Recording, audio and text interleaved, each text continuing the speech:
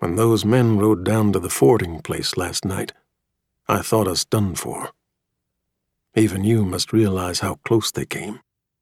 Their smell, the song of their bridles, the whites of their horses' eyes. True to form, blind though you are, and with that shot still irretrievable in your thigh, you made to stand and meet them. Perhaps I should have let you. It might have averted what happened tonight, and the girl would be unharmed. But how could I have known?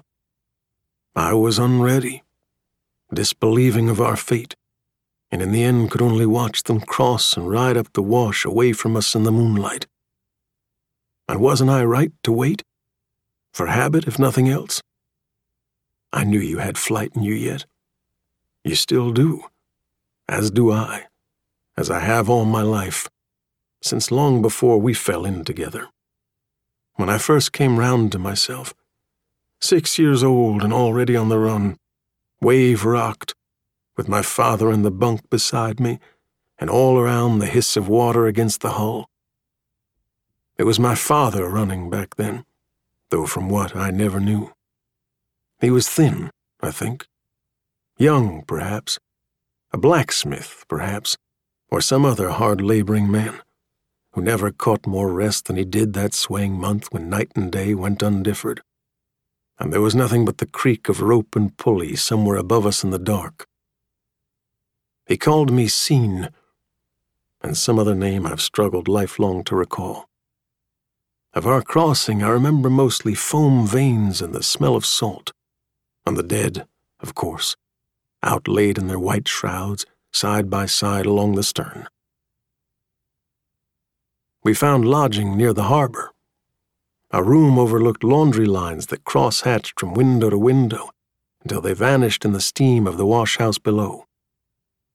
We shared a mattress and turned our backs to the madman across the room and pretended he wasn't a bit further gone each day than the last. There was always somebody shrieking in the halls, somebody caught between worlds.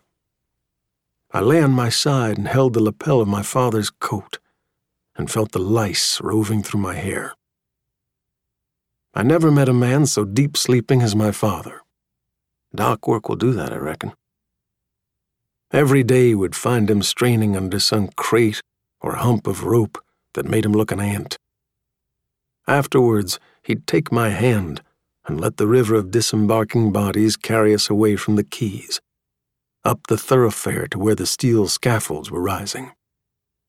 They were a marvel to him, curious as he was about the world's workings. He had a long memory, a constant toothache, and an abiding hatred of Turks that tended to flare up when he took tea with like-minded men. But a funny thing would happen if ever some Serb or Magyar started in about the Iron Fist of Stamboul. My father, so fixed in his enmity, would grow suddenly tearful. "Well, Effendi," he'd say, "are you better off now? Better off here? Ali Pasha Rizbanbegovich was a tyrant, but far from the worst. At least our land was beautiful. At least our homes were our own." Then would follow wistful reminiscences of his boyhood village, a tumble of stone houses split by a river so green he had no word for it in his new tongue and had to say it in the old one, thus trapping it forever as a secret between the two of us. What I'd give to remember that word. I could not think why he would leave such a town for this reeking harbor, which turned out to be the kind of place where praying palms up and a name like Hadgiosman Juric got him mistaken for a Turk so often he disowned both. I believe he called himself Hodgman Drury for a while, but he was buried Hodge Lurie, thanks to our landlady's best guess at the crowded consonants of his name when the hearse came to take his body away. Our mattress, I remember, was stained. I stood on the stairs to watch the coachman load my father into his wagon. When they drove off, the landlady put her hand on my head and let me linger.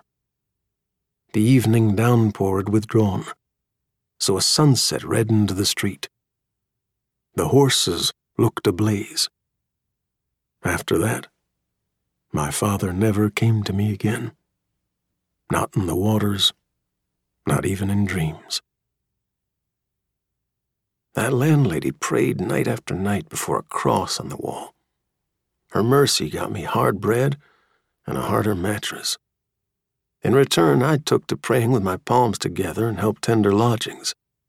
Ran up and down stairs with buckets of soap water, hunted rats, wedged myself up chimneys. Staring men who sat in the shadows sometimes lunged for me.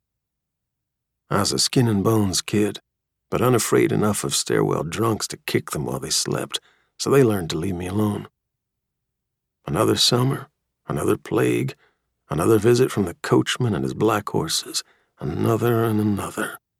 A mess of script appeared on our curb post. "Can you read that?" the landlady asked me. "It says, pest house. Do you know what pest house means?"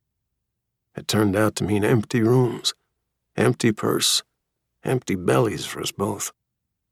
When the coachman next came around, she sent me away with him.